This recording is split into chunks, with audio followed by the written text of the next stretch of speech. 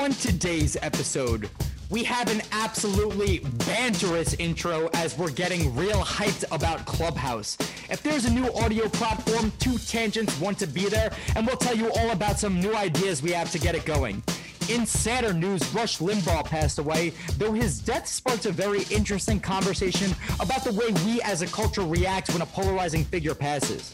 Lastly, we get into the meat and potatoes about the latest Andrew Cuomo scandal, an Emmy Award-winning political cover-up coupled with a bit of family drama and information suppression. It just gets my juices flowing. Stick around for a game called Does Last Week's News Matter at All? It was a great one. This is Two Tangents.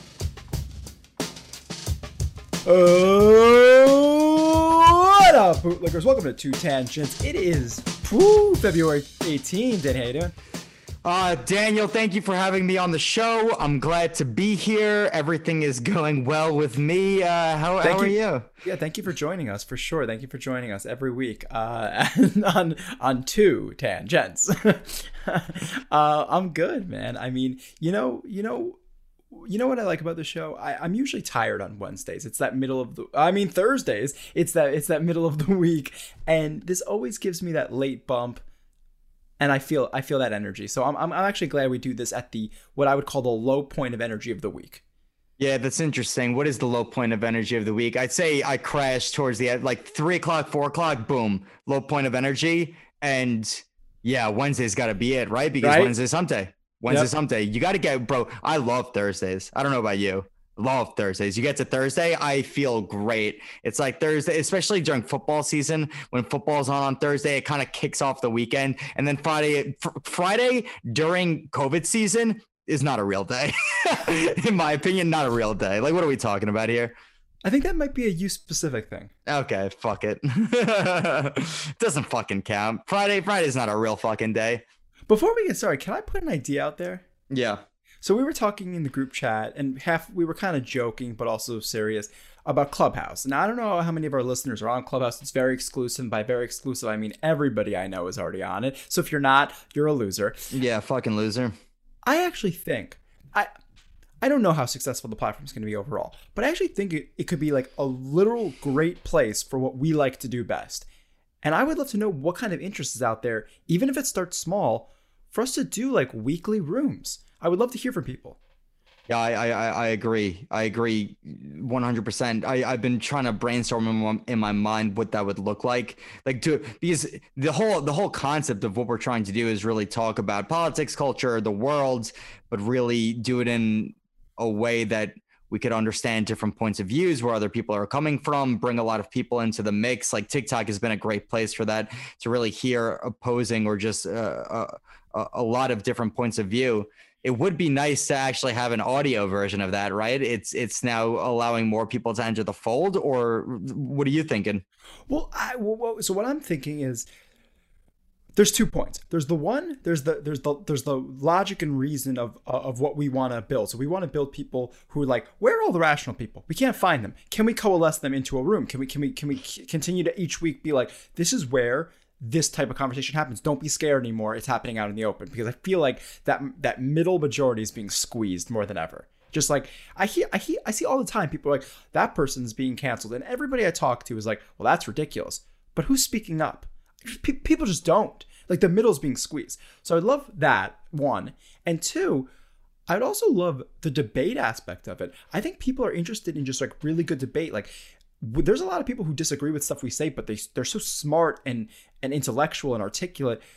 Being able to foster an environment where people come together to battle ideas in a nice way, because that's out the window as of late, that I would love to foster as well. Yeah, bro, if we could be the Dana White of debates, I would fucking do anything. I'm being serious though. We've mentioned that, right? That's the marketing. That's the marketing right there. You nailed it. What? Well, that we're the Dana White of debates, or like what? Yes. What do you mean? Yes, we're doing UFC, but it's debate. Because we're honest. Like you know, Dana White's perfect, because I'm sure in his prime, Dana White probably has some fighting background. I'm sure he's stepped in a ring somewhere or something, right? Sure. But he's not a professional fighter. He's great at getting the professional fighters and putting them in a room. We do this debate thing and we have fun with it. But if we could really like set big brain versus big brain, the best of the best, and coordinate it and promote it and whatever, I take the Dana White job any day of the week. Bro, I agree. And this is something that we're 100% lacking for. I think we've mentioned this on the show. We need a way for the best people on opposing sides of an argument to have it out in the public sphere. We need to, and it would be a pay-per-view event, but people would pay money and watch the best minds go at it, because there's so many issues where it's like, so many people are unconvinced. So let's get the best. Let's have a fucking gladiator battle of ideas out there for everybody to see, because I want to know which side is better than the other. And by the way, I can go either way on a lot of things. Like here's what I'm talking about. I've been watching a lot of Vosh. I know that we spoke about Vosh a little while back, but Vosh, who is a socialist, has a wildly diverse or opposing worldview from the one that I currently hold. But I love hearing what this guy has to say. And many times when he debates people who are on the right, he's right half the time, or at least regardless of whether he's right, he wins the debate. Put him on, and he loves to debate, by the way. Put him up there and get the fucking champion of the right. Because, by the way, I don't know. There's so many people on the right who love debating. So, or at least love to talk and really debate ideas in public, especially if it's like Steven Crowder-esque against college kids on it, whatever it is. Get these fucking people and the reason why I named Vosh is because there's nobody on the left who's able to be the champion. Up until Vosh, I'm like, who the hell is representing the left's ideas? In a way, maybe like David Pakman. I don't know if you know David Pakman. He's pretty good. He hosts a show. But anyway, get this debate happening. And Clubhouse, maybe a great place to do it. But this is what the world needs, especially America, more than anything. And the thing with it is, like, as we see with Fight Island, it's like every couple weeks, every month, whatever, there's a new big title fight. And that's kind of how the world is, where each with a fucking ladder and a power ranking. Go on. Absolutely. We'll get into the details offline. But there's all these things, and like, I'll see a new cultural conversation going on, and I'll have an initial instinct, and then I'll think, oh, god damn. Like, I always back myself up and say, like, are my biases controlling my immediate reaction? Like, am I like immediately reacting to this because of my biases? And I'll be just conflicted, and I'll think about it. And I would love to hear people with these strong ideas talk about it, and I would listen in. And I think that would be entertaining. It would be fucking good for people. This could be something. Yeah, I just don't know where to start, man. Like, I really do want to do something like this because I feel like it's definitely a need that in our society. But where do you begin? Like, who's the person that we contact? Because we're just two guys with the microphone, but it's like we want to get people who, like, I want to get the champions. I want the champions of an idea to have it out. Unless, and here's a hilarious point, unless it's rough and rowdy style. Unless it's the amateurs. We get two amateurs to battle ideas. I'm okay with all avenues for this. It's a snowball effect for, like, it might start as rough and rowdy, but just like people on the internet, they're doing something that they did not do last year. They're just calling their shot at people publicly. I want Jake Paul next. I want this way next. That's what I wanted to snowball into. Like, because people kind of do that with debate and like Ben Shapiro. Like, I'll debate you, Ben Shapiro. Like, see ya on Tangents Clubhouse. Like, that's the spot. Like, if that was the legacy of this podcast, I'd be like, that was what we set out to do. I love it. Let's talk offline and make this. We'll talk offline. And listen, I actually do want to hear from people. If there is someone listening who's like interested, like, we want that feedback.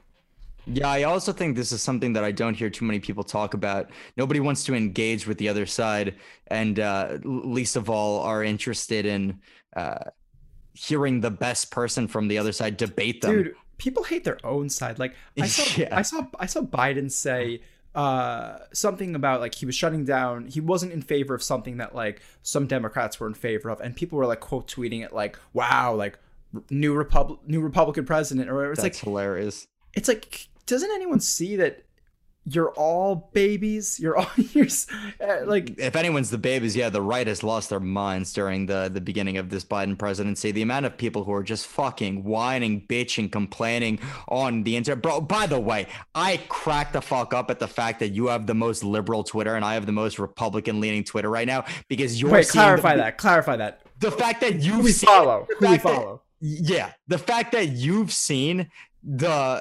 left leaning and far left leaning takes, and I've only seen like the far right leaning takes, minus maybe a couple people that I follow from like CNN and Vosh, etc. But it's hilarious that our Twitter spheres are coming at this from two totally different places. It is funny because sometimes I'll jump on the tangents Twitter to see what the right's saying. But here's the thing, and here's the most ironic part about this for those listening. I don't follow any left activists. I don't follow any left politicians. I follow almost strictly comedians. And what's the difference today? That's like my main point I want to get to. It's like I'm like so tired of comedy and politics being one, and the people we used to like are just it's just like there's no such thing as entertainment anymore. Anyone who was funny isn't funny anymore because they're telling you to call your governor. Yeah, so absolutely, but also, and I don't want to be that. Like, don't you also agree though that similar to what a lot of these, I'm gonna call them right-leaning comedians, but I'm just gonna call them the counter comedians to the bullshit that's on your Twitter, but the people like Andrew Schultz and Tim Dillon have had the opportunity to come through, and now they're killing it because of what happened to the comedians that used to hold the stage, you know. But they're not right. That's probably a debate by who you ask, but I don't think they're really like right-leaning guys. Like Tim Dillon's the type of guy who like, yeah, he'll sit next to Alex Jones in an interview, but he'll also do a 10-minute rant on why Trump is like an asshole or whatever. Right.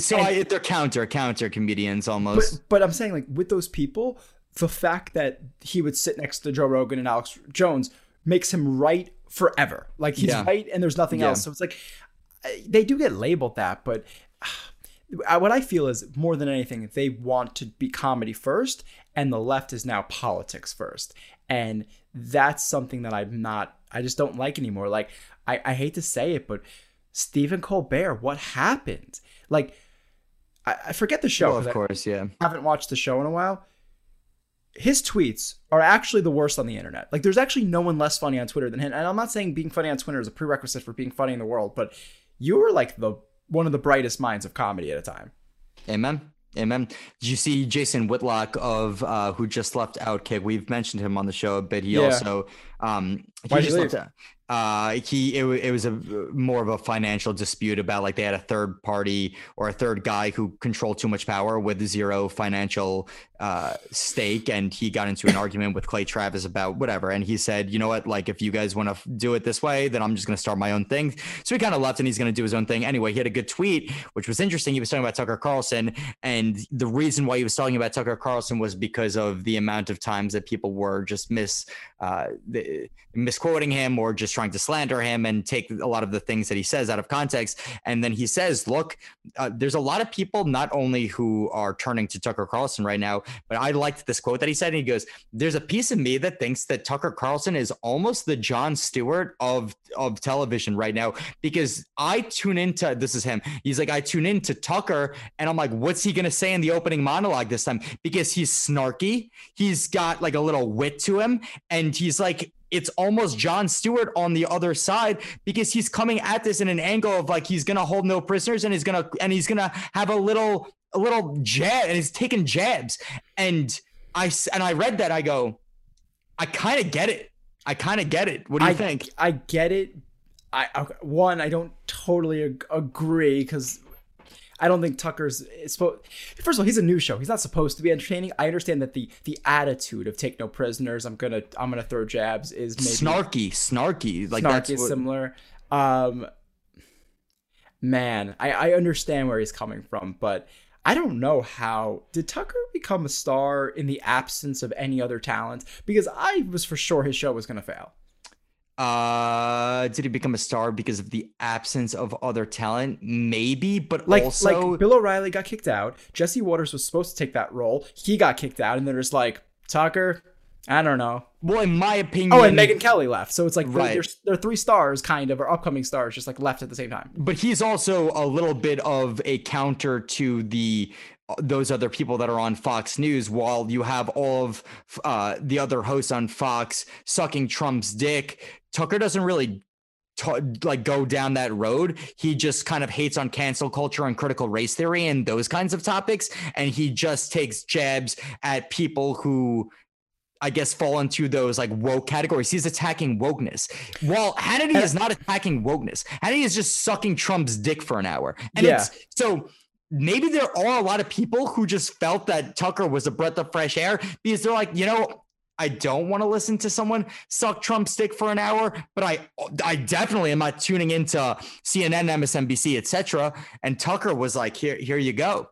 Maybe that's it. And that idea of his opening monologue is sort of it's Bill Maher-esque. I don't know. It's coming at it with sort of I don't want to say a comedy lens, but it's not far from it. He's just kind of it's poetic in a sense. I don't know. I know what you're saying. Bro, speaking of just news anchors and shows and this and that, Rush Limbaugh, who died today. I don't know much about Rush Limbaugh because I grew up in a liberal household. I grew up in a liberal household, so we didn't listen to Rush Limbaugh. I think the idea was that Rush Limbaugh is a bad person, maybe in my household, so I didn't know too much. But the thing that I wanted to just mention right here is just this crazy concept of the fact that half of the country idolized this man and thought he was like a revolutionary hero, and the guy that is I have too many. A rare person who spoke nothing but the truth. One of the greatest voices of our time. His legacy and impact will reverberate for generations. And then there's the other side who thinks he's the worst human being to ever walk the face of the earth. Here's another quote for you. A coward and a white supremacist. He aggressively and cynically exploited divisions in our country by weaponizing hatred and bigotry for his own personal gain. Oh my God. Polarizing figures obviously have come well before Rush Limbaugh and will go on forever. But there's something crazy to me about which one is it? Or can we have an honest discussion of who this man was? Because there's no way that half of this country genuinely thinks that he was this perfect human being that has created a legacy that will last forever, and the other side is celebrating his death. You can't be both Hitler and Gandhi. You just can't. Yeah, it's weird. It's weird. It obviously says more about the country than it says about him. It's probably like who you are. Either you know, that's the funny thing about confirmation bias. When you believe something and someone has a microphone and they're saying it, you think that they're a genius because you think you're a genius. You know, like your thoughts are right, and the people who disagree with that thought he was hateful. And it is crazy to have such a divide, like polarizing characters. Bro, the man is like fucking cilantro. Half the country wants to put it on everything, and the other country leaves a bad taste in their mouth every time they go to fucking eat it. It's like, that's a food. People, you either love it or you hate it. You either love it or this is a human being. Which one fucking, like, it can't just be either or, right? Yeah. Dude, I stayed away from this today because one, I really don't know enough about him, and I wasn't gonna dive into both Twitters today and getting the snippets. Remember when he said this and or the love, either or. I wasn't gonna dive into it. I personally don't do the parade on somebody's death. I just stayed out of it today. I really don't know much about him. The thing with these people is, though, tomorrow they'll forget about him too, and I'm. Ultimately, just his family will live on with him. So we talk about these characters and, oh, he's the worst ever. Did he affect you? I don't know. I think we pretend like we hold so much stock in these people, and then we kind of. Bro, the man was awarded the Presidential Medal of Freedom. Of course, that's more of a charade, and because it took place during the State of the Union or whatnot. But it's like, we give the Presidential Medal of Freedom to a guy who, I just read you that quote. It is crazy to think about. That is the most polarized you could possibly be. It's like awarding the Presidential Medal of Freedom to Hitler. Time Person of the Year. Time Person of the Year. That is true. Bro, what do you think about that? I think I texted you this offline, though. It's just that idea of, is there ever a time, ever, where you could say good riddance about someone's death, or is that never excusable? I think it has to come down to criminal for me. I think that's where I draw the line. I haven't really thought about this. Criminal? Like if you hurt if you impacted other people physically, I mean, we could go into like war crimes. Or we can go into whatever. Yeah, I want to thought experiment this real quick. So my line is like, yeah, what is your line? Everybody's life has value. If you disagree with someone, if you think they're hateful, et cetera, I'm not gonna good riddance them. I might not good riddance anybody, but well, okay. Now I'm really trying to think about this. Yeah, I want an answer. If you harm somebody else physically, if you like, then I have less. I don't see you as much of it as a valuable human. So like that's where my line starts becoming. Like, you'll good riddance their death. When you say good riddance, like, am I tweeting about it? Like, I don't. Yeah. No. Yeah. All right. No. Hitler. Would I have tweeted about it? Like, I don't. Hitler died. You think it's okay to say good riddance? I think I that phrase is so weird, and I know that you're saying it specifically because there was like a good riddance tweet, like, right? Yeah, a lot of people were tweeting good riddance, and it was trending with Rush Limbaugh. But I think it's a good it's good use for the thought experiment. Well, I think I would say something different. Like, are you okay with? Okay, so let me rephrase. Are you okay with someone else saying good riddance? When it comes to like Hitler, people, yeah, then yeah, because okay, so where's the line? I think the line is murder.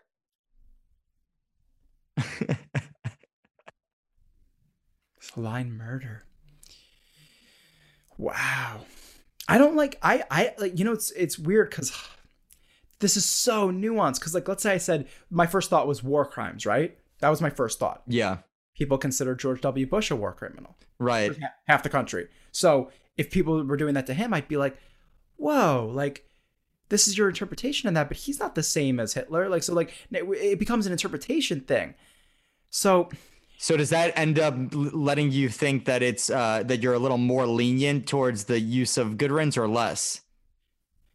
You know, it's because weird. It's so nuanced. I mean, I don't know where you stand. I would love to hear where you stand, but like Hitler is the case we go to. And other than him, there's maybe like one other, what is it, like Stalin, you know, like that's the example people point to. Top two, throw Mussolini in there, maybe like some of the and Goebbels. He misses the podium. So it's like there's those people that we know, and then it's very hard to compare to that top tier of in terms of like American. Is there an American war criminal that has ever been? Dwight Eisenhower dropped a bomb on a country. Like, is he? I don't. Yeah, it depends who you ask, right? I don't. That's not how I would judge. That's why, like, presidents, I wouldn't judge him like that. But this guy, I want to hear your answer. But this guy Rush, he was a guy with a mic and a platform. If you thought he was a hateful person, or you thought he was doing harm, so their justification is that he was doing harm with his words. He was conveying messages to people, inspiring hate in people. I understand why people would be upset about that. But I also, my main maybe mantra in life is we got to trust adults to be adults. So like, I'm never going to blame one individual for other individuals' hatred and actions. You know what I mean? People are like, well, Russ inspired hate in people. Well, those adults, if those adults are doing it, then I'm not going to blame Russ. You know what I mean? I don't know exactly. Are you saying that you're just people's hatred for Rush is probably like he inspired hate in others, right? I have trouble putting the responsibility on him and not those individuals. Like I would hold each individual accountable for that. What do you mean each individual? That, like, I'm not making goes him on to do further hate. I'm not giving him the crown of. I actually don't know. As I talk it out, this is like I don't know. I don't fucking know. Like as I was saying it out loud, I started flip-flopping on it in my head. Yeah, I mean it's where a do you question, but that's why it's a good question, and I feel as though not enough people are asking themselves this question. Instead, they're just pointing fingers. I have to ask myself the question. It's like, where do I draw the line between saying like when is it okay to say good riddance about someone's death? I might. It almost feels as though the second you start to like mass murderer might be the line. Mass murderer might be the line. you murder one person, maybe it was mistake. Yeah, No, well, I don't know. no. So I'm trying to justify why people feel this way about this man, and it is a slippery slope, because if you truly feel justified in your feeling on that, and that he was this beacon of hatred, well, then that good riddance thing becomes completely individual. It's completely your interpretation of what hateful speech is.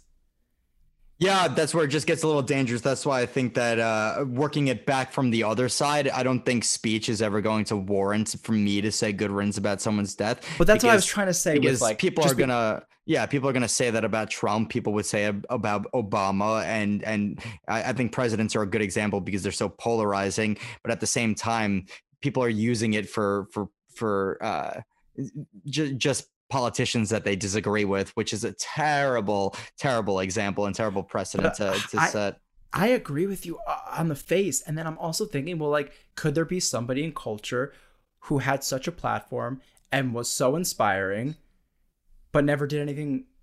Yeah, they were just so vocally divisive that it caused. Is there a line there? Like, I don't know. My personal stance, if I had to put a button on, is I just like don't do that. I just like, it's never my inclination. Like, even if there was someone I hated, I just.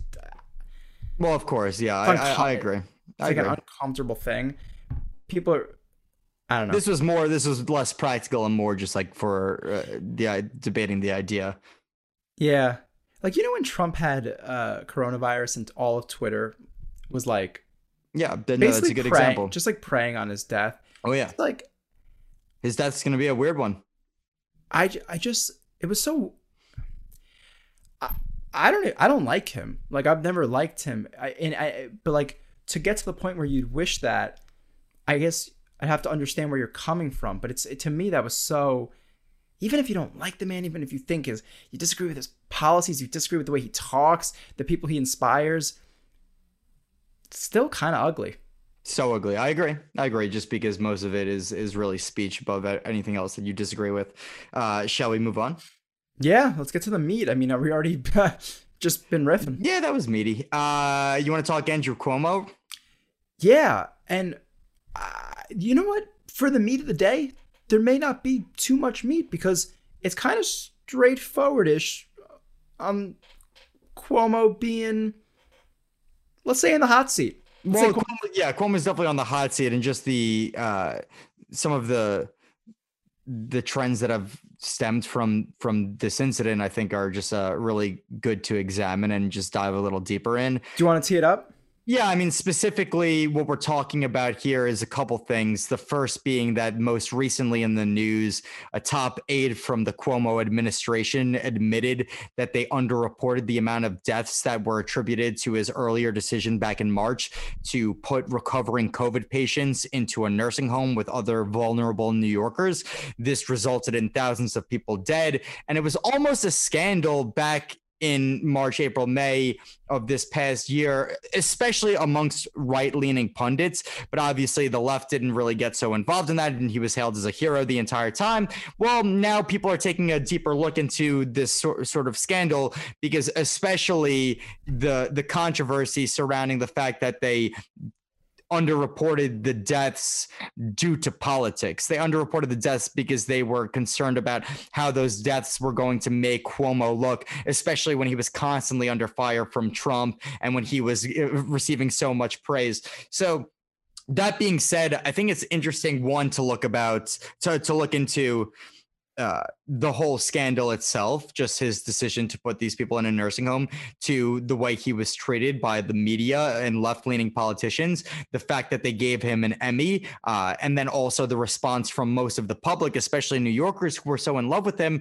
I think I'd like to revisit this whole idea of this crazy duality of Americans love being pandered to when people are making terrible decisions, when their actions may be terrible, but their words are so helpful. Why do some people love it? And then the last thing that I thought we could take a look at is really the relationship he had with Chris Cuomo and the pretty much media and lack of media reporting on the now scandal. So, well, that's an interesting one, because I think people have always pointed to the potential for a how do you call it, a nepotism controversy? Like, how Well, do you? it was a policy in CNN and amongst other news networks that they, in this particular case, that they were not ever going to let Chris Cuomo cover his brother, but they made an exception during coronavirus. And some people loved it, that witty brother banter, even though most of Yeah, it was just nonsense. But yeah, it's just funny that now that his brother is under fire, it's like the rule is back in place anyway. yeah. I mean, that's a problem here. This is, you know, what's weird about mayors and governors. I used to say you only have to do one thing right or one thing wrong in your entire thing, and it's either you're amazing or you're not. Right. Well, what did we say about mayors? You just got to stay under the radar, or you just got to And you just not have to be. do one thing. It's like who cleaned up the who took the graffiti off of the subways? Was that Giuliani? Probably. So I think Giuliani's such a funny character, hero of New York, and now most he was person hero. on the left. Yeah. He was a hero. Giuliani had this going for him where he did that one move, and it was such a small move, but psychologically, what taking graffiti off the walls does is it stops the homeless. It stops more graffiti. It stops whatever. It just actually has like a snowball effect. Hero could have stopped there, and then I think he did the thing with the sodas, right? Or is that De Blasio? Whatever. He like literally like changed the size of the sodas, so he restricted what size, and his entire whatever mayor I'm talking about, just correct me. Whatever mayor this was, the entire thing that people remember every time his name gets brought up on New York Deli, he's like, the fucking sodas, right?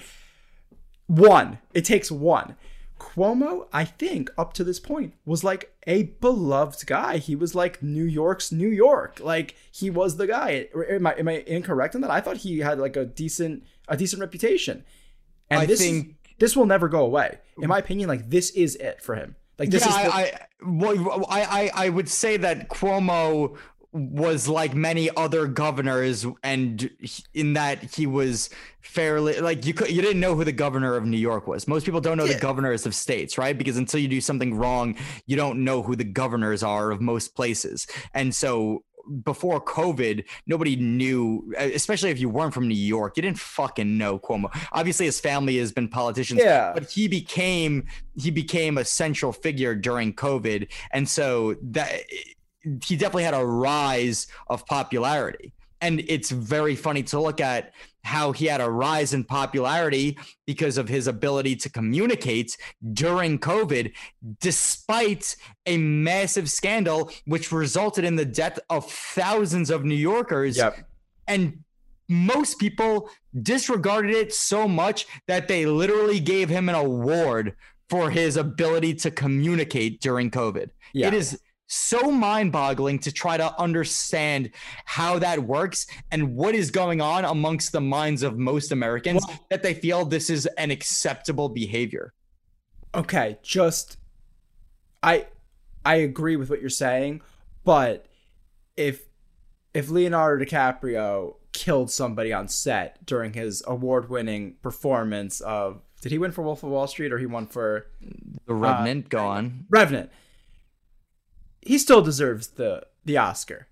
I still think that his performance on camera was great. Like, I do think what he was doing was correct. There's a duality here. That was a great move. The wrong move was happening behind the scenes. You're saying both should have been reported on, but I don't blame the fact that he was doing correct in front of the camera. He did a great job of calming the people at that time. Yes, he did a great job of calming the people, but this was almost unprecedented that they were giving an Emmy out to a governor. It's funny. It's funny. So I'm trying to think of what the analogy is. It's like if they gave the Nobel Peace Prize to fucking to me. To like, I don't, yeah, whatever, you get it. Like, I'm not gonna just try to come up with one, but it didn't fit in the first place. So it almost seemed as though that if you're gonna make this unprecedented change, you should probably not give it to the guy that was responding. Go on. It's the Nobel Peace Prize in the first year of the president's presidency, before they've done the thing. Like, it's like he looks the part, but he didn't do the thing yet. And that's like, sure. It's just strange and it's just bizarre. And it actually is a study on the way we really view our politicians and our leaders, is that we just want to be pandered to. We love a guy who goes up there and says the right thing, and we don't give a single fuck about what he's doing, and we don't give a fuck. Not It's just not your says birthday. the right thing. It's just like, it's just what it is. It's not just the right thing. It's the thing that we think is right. Like, it's like with closing schools or keeping them open, there's take science out of this. There's no right and wrong to the public. It's what you specifically believe. So is he? Oh, Cuomo's right. This guy supports what I believe. I like him. This is a guy who says the right thing. Yes, exactly, and that's why we've talked about this before. That's why the politicians it doesn't exist, because in order to get reelected, you just have to look at I got a population of 40,000 people here. Right. I got to do what most of them agree with. Well, this is populism. That's what populism is in a nutshell. And Trump was the best populist candidate we've ever had in the history of the United States of America. Maybe. He's a guy that embraced that sort of mindset. It was what do the people want? How can I say what the most people want enough so that it will get me elected? He wasn't a man of principle. Trump probably thought the exact opposite of his entire platform 5 years before he ran. He wasn't a guy of principle. Granted, like lots of politicians are, but yet like Bernie Sanders is less of a populist because he's a guy that just genuinely has tenets to his belief and a belief system, you know? But it's like a lot of these other politicians they're forming their own opinions based off of what they think people want to hear. Populism is dangerous. It's very in right now, and 100%. It's the whole game right now, because with the invention of social media, it's like get 300,000 likes on a post that you're pandering. Yes, absolutely. So, I mean, look, this idea that we gave him an award, this idea that he was responsible for this whole scandal, this idea that he wanted to cover up the scandal because of perception. Yeah, it's just not great. And I wonder if this is a wake-up call to people. Like, I wonder if people hear about this. And up until a certain point, this story was not amongst the left-leaning news. It wasn't in the mainstream media, of course. And I'm glad that it's being spoken about now. But the truth is, it's like, I wonder if this makes people think, because I've had an issue with the idea of that we miss being pandered to, because I used to look at people, I go, people loved Cuomo. They loved him during the COVID. And it's like, but what metrics are you guys using? I used to ask my parents this all the time. I go, what metrics are you using that you love him so much? And nobody had any besides the point that he was calm, reassuring. Yep. And bro, by the way, that's almost enough sometimes. Reassuring when our president was just thanking people on national television instead of telling anybody what the hell is going on. I get it. There's a level to that where it's like, okay, that is actually a positive value. Yes. But at what point do we start to weigh in the actions? At what point do the actions mean anything? You know, and like Biden is going to be judged in the same way. At what point are we going to start to weigh the actions of the Biden administration versus the stuff that he says? Which, by the way, he's not saying the right things. That town hall was a joke. But anyway, go on. Yeah, no, his party's gonna hate him, because I actually feel like he's gonna try to be I do believe he's gonna try to be a president for everyone. I actually believe that at this point. That Biden is gonna try to be a president. He's gonna try to be a uniter. I don't know if he'll succeed by his words or his actions. Listen, we got to give it some time. But I do believe he's going to try. What do you think? By his words or by his actions? By his actions. By his actions. Okay. Because I just believe. I think he's going to try. Will he succeed? Will there be other pressures? Blah, blah. He may fail, but he's already kind of ahead with the more progressive left Senate people. You know. He's what with them? He's like already clashing heads with them. Like he's not going in there as just the president of the left. Is as how it looks so far. Yeah, again, from your fucking Twitter sphere, I would disagree. I think he's definitely more left leaning than moderate left. I think he's definitely, his actions have skewed farther left than many on the right, I think, would hope or would have wished. Well, we'll see. I mean, it's weird. You're right. We're on different Twitter worlds, because it's like with the whole stimulus thing, people are like, "Oh, the stimulus thing is fucking hilarious." I can't wait to see what ends up happening with the stimulus thing. It's confusing. And then like when they try to make a good decision and be like, it should get cut off at this income and we should whatever, my Twitter goes nuts, and they're like, Just give us all a house. Well, yeah, this is yeah, you're right. This is such a funny thing because it's not going to be enough for the far left, and it's going to be way too much for the right. To be a good politician, everyone has to hate you. That's actually absolutely. And the truth of the matter is that we'll come back to it. We'll call balls and strikes. Like the number really should be. I mean, they shouldn't give any money. By the way, the money should stop coming. Stop giving people money. It's a terrible. Absolutely. What do we just like? Hey, bro, they are giving so much money away to people who don't need it. There is to people who don't need it, but you just said stop giving money away. Yes, because there's right now they need to develop a better system, a more strategic system of how we're going to go about fixing I don't know the economy but which is kind of doing well, but it's like we need to not give stimulus checks to Americans. We need to better equip small businesses who are suffering right now. It's like the whole unemployment situation is an absolute mess, and the solution is by no means to keep throwing money at these people. Yeah, okay. I see what you're saying. All I was trying to say is, this should not have sent checks out willy-nilly. Like, just a panic check. But this is the third panic check. Well, yes. And nobody's being like, yeah, we should probably stop this. Let's come up with a better idea. Like, what are we doing? You got AOC tweeting her fucking ass off like, we need to give them everything that we have.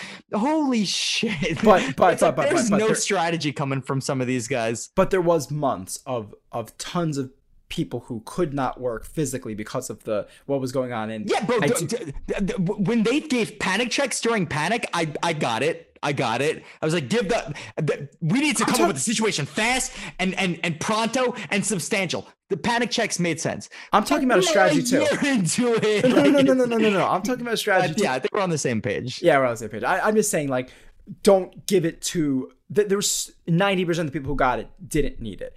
If we take that 90%, that money, and we were able to give it to the people who did, to the 10%, yeah, yes. I'm with you 100%. There's definitely people who are struggling. The small businesses, it's unfathomable what their situation is going to be like when this thing ends. The fact that it is wild to actually try to comprehend the way in which the biggest companies in the game were given so many passes and so many loopholes. Like, who thrived the most? Amazon and Walmart thrived the absolute most. Well, Whole Foods, which is Amazon, thrived so much during this situation. And who was not able to function? It was the bodegas, bro. It was the small stores. It was all the mom and pop. Like, they all suffered. And it's just crazy that we're a year into this and they're still throwing panic checks instead of like actually addressing this issue. Dave Portnoy is the only one addressing the goddamn issue. I swear to God, like, he's gonna win a Nobel Peace Prize for this fucking fund. Holy shit! You said he's gonna run for office, right? He's gonna be forced to run for office. I think it makes sense. But you know what's so funny? You want to talk about panic checks?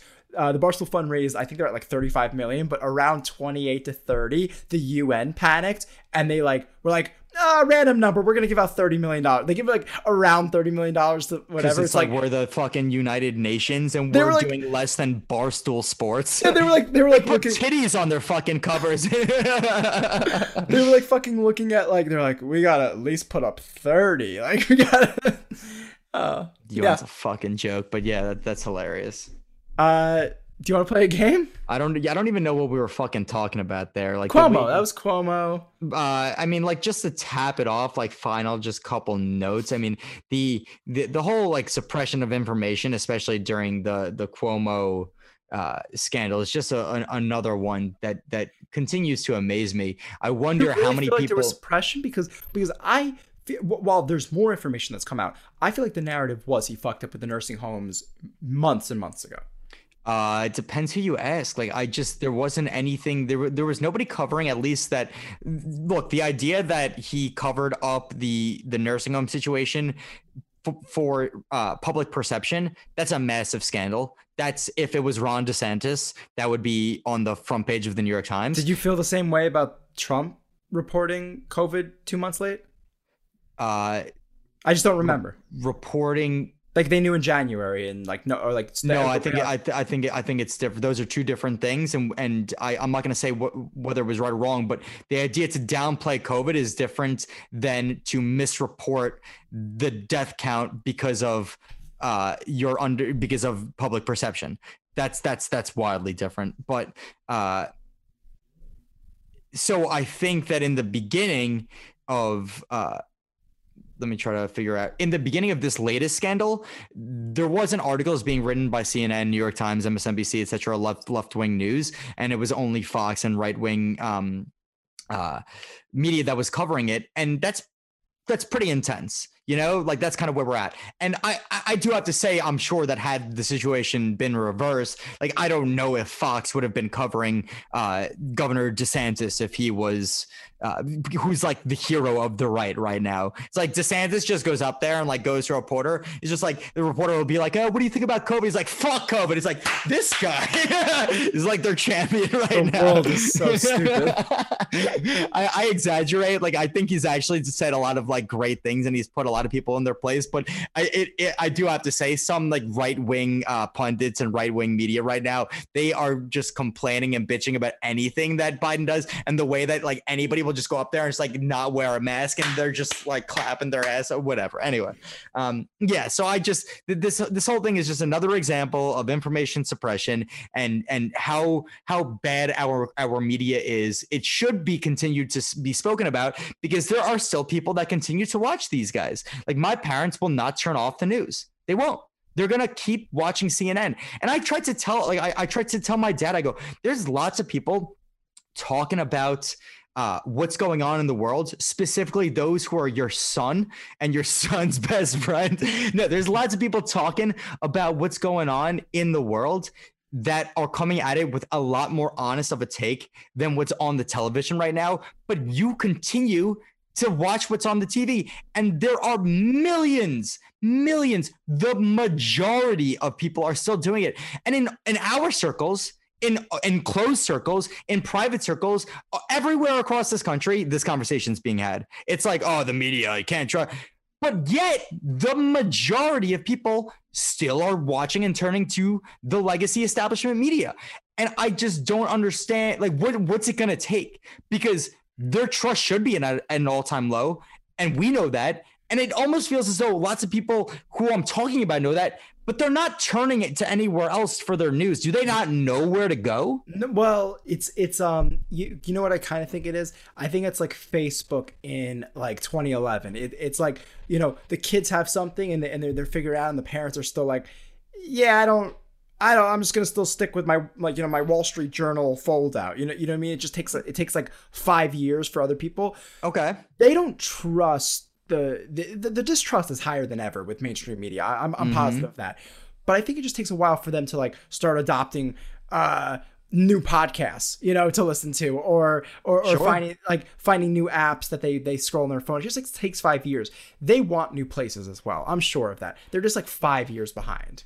Bro, my fucking parents just ordered a New York Times subscription. I laughed my ass off when that happened because they know how I feel about this. So the fact that they intentionally, and she's like, my mom's like, I love the Sunday section. It's like, are you guys kidding me right now? I literally go and rant about the New York Times to you guys all the time, and you're going to sit here and decide full consciously to just start a New York Times subscription. It's so fucking crazy to me. It's like, don't give these people your money, man. But one day we're gonna have a Patreon, and they're gonna be like, I can't give you the $5. We're already giving it to the Times. The Times has our money right now. We're already like overpaying for our news. Like we just can't give it to you guys right now. What do you guys do on Sunday? Nothing? Then I just don't even. What's your lifestyle section? Are you offering cooking? What are your recipes like? Oh my God. Yeah.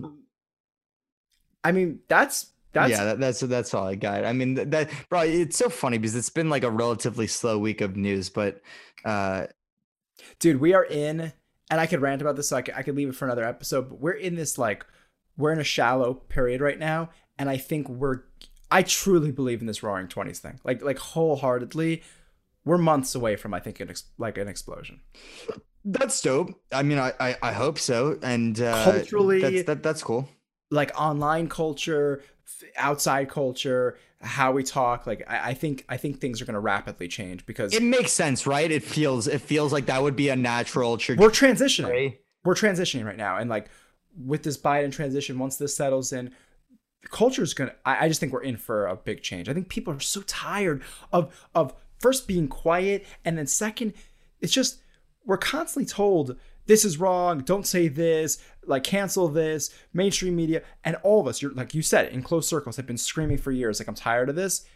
I think it's going to come to a head. I think it's going to come to an explosion, and the fact that we've been locked inside for so long is going to help like propel that energy. I get it. I mean, that makes sense. I do agree with the idea of the pendulum. I question whether sometimes the pendulum may be a cliff, but yeah, I wouldn't be surprised if the natural trajectory of this entire thing is that we are in a lull of everything right now, and that it's going to explode after this whole thing really wraps up. The question is like how, when, like I genuinely question if there is going to be the gray period that never ends of like, we're half in COVID, half not in COVID forever. Why is that great? No, gray. It's like it's not black and white. It's just gray. It's just the most people have been vaccinated, but there's a new strain in South Africa, so we have to make sure to wear a mask. And that period never ends. That's scary. That's a scary thought. Well, because the idea of is that we don't have leaders who are going to agree upon the metrics in which to decide when we can actually mark an official end to these things, because lots of things don't actually make sense. Like the idea of here's the funny concept, right? If you've been vaccinated or you've had COVID in the past, you don't have to wear a mask, but you still do, because you wear a mask for public perception.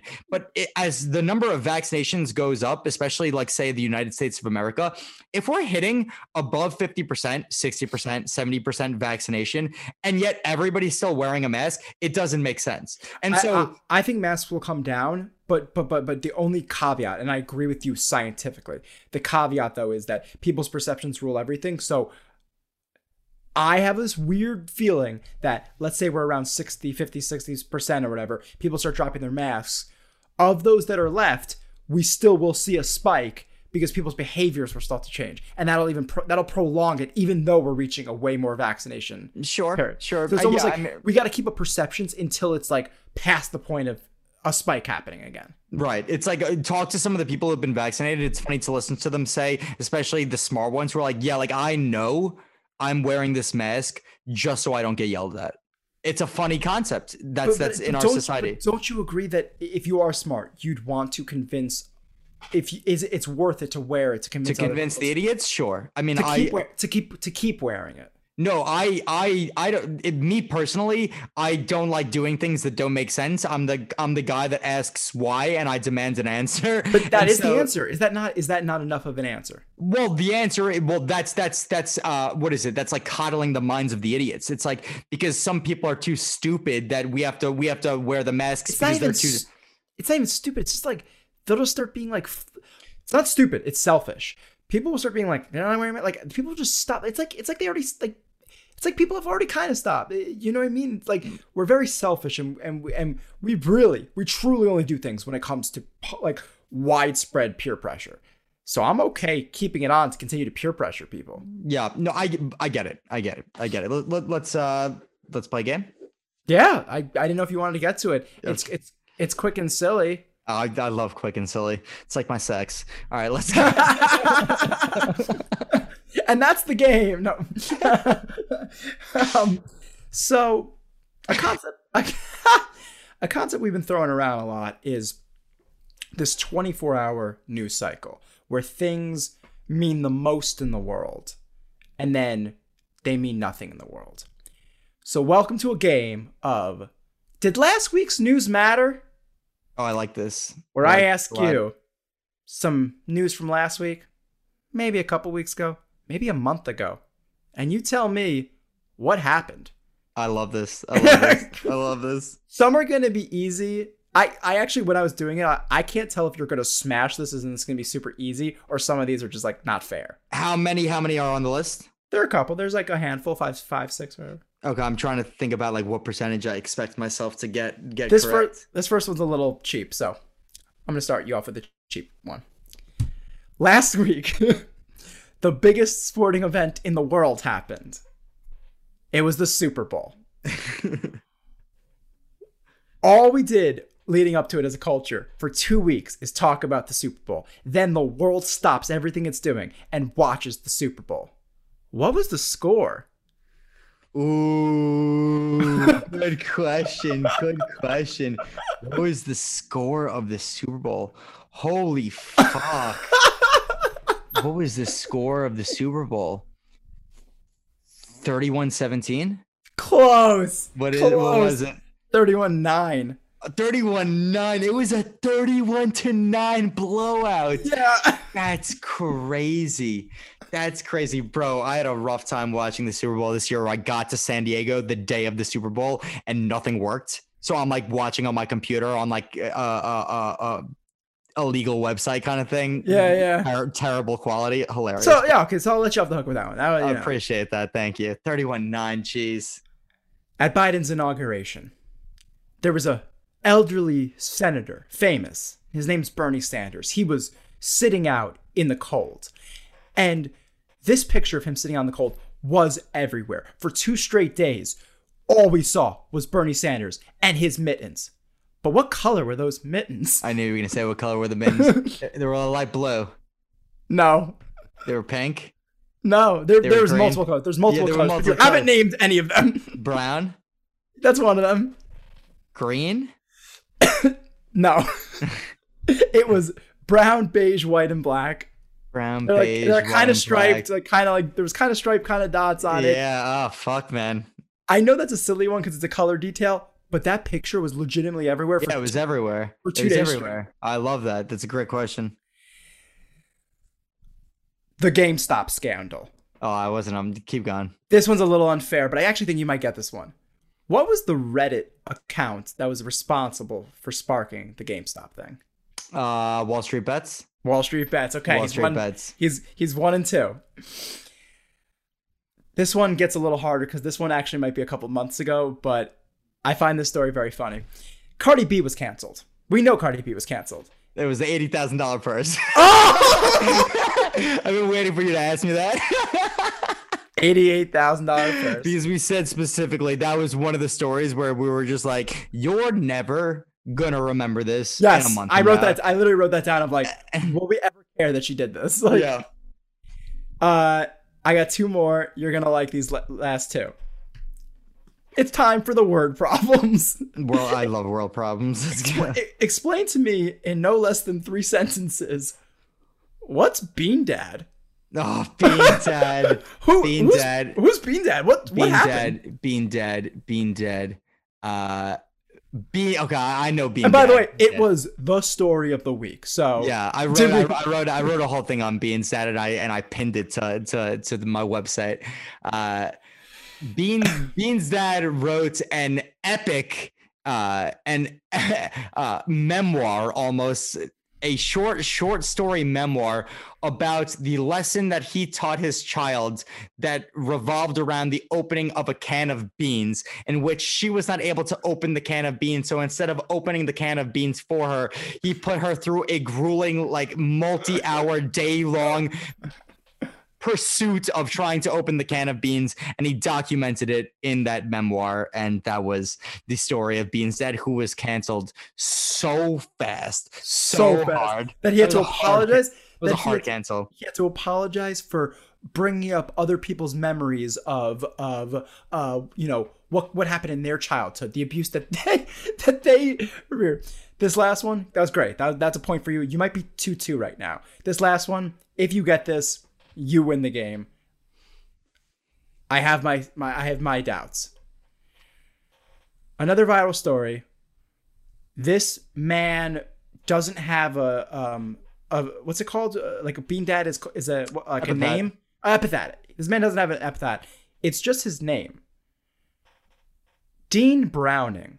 Who is that? Dean Browning. Oh, baby, I know Dean Browning. Stop. Who's Dean Browning? I know Dean Browning because I followed him on Twitter. Give me a second. Dean Browning. You can, if you need, you can get a hint, but the hint comes in the form of an extra question. Give me a second. Give me a second. Yeah, I'll give you a second. I'll give you a second. This is for all the marbles, so I want you to take your time. Dean, just watch the chair for a second. Yeah. Sorry. Dean Browning. He's a congressperson, right? Dean Browning. He sounds like it, but he's not. But he is in the political space. He's not in Congress. I thought he was in. He's an activist. Just because I don't want you to get confused. He's a political activist. His Twitter is literally like Dean Browning, and then it's the state. It's like Virginia or something like that. It's like Dean Browning, VA. Fuck. You're gonna say? I mean, give me the hint. Give me the hint. What's Dean Browning's ethnicity?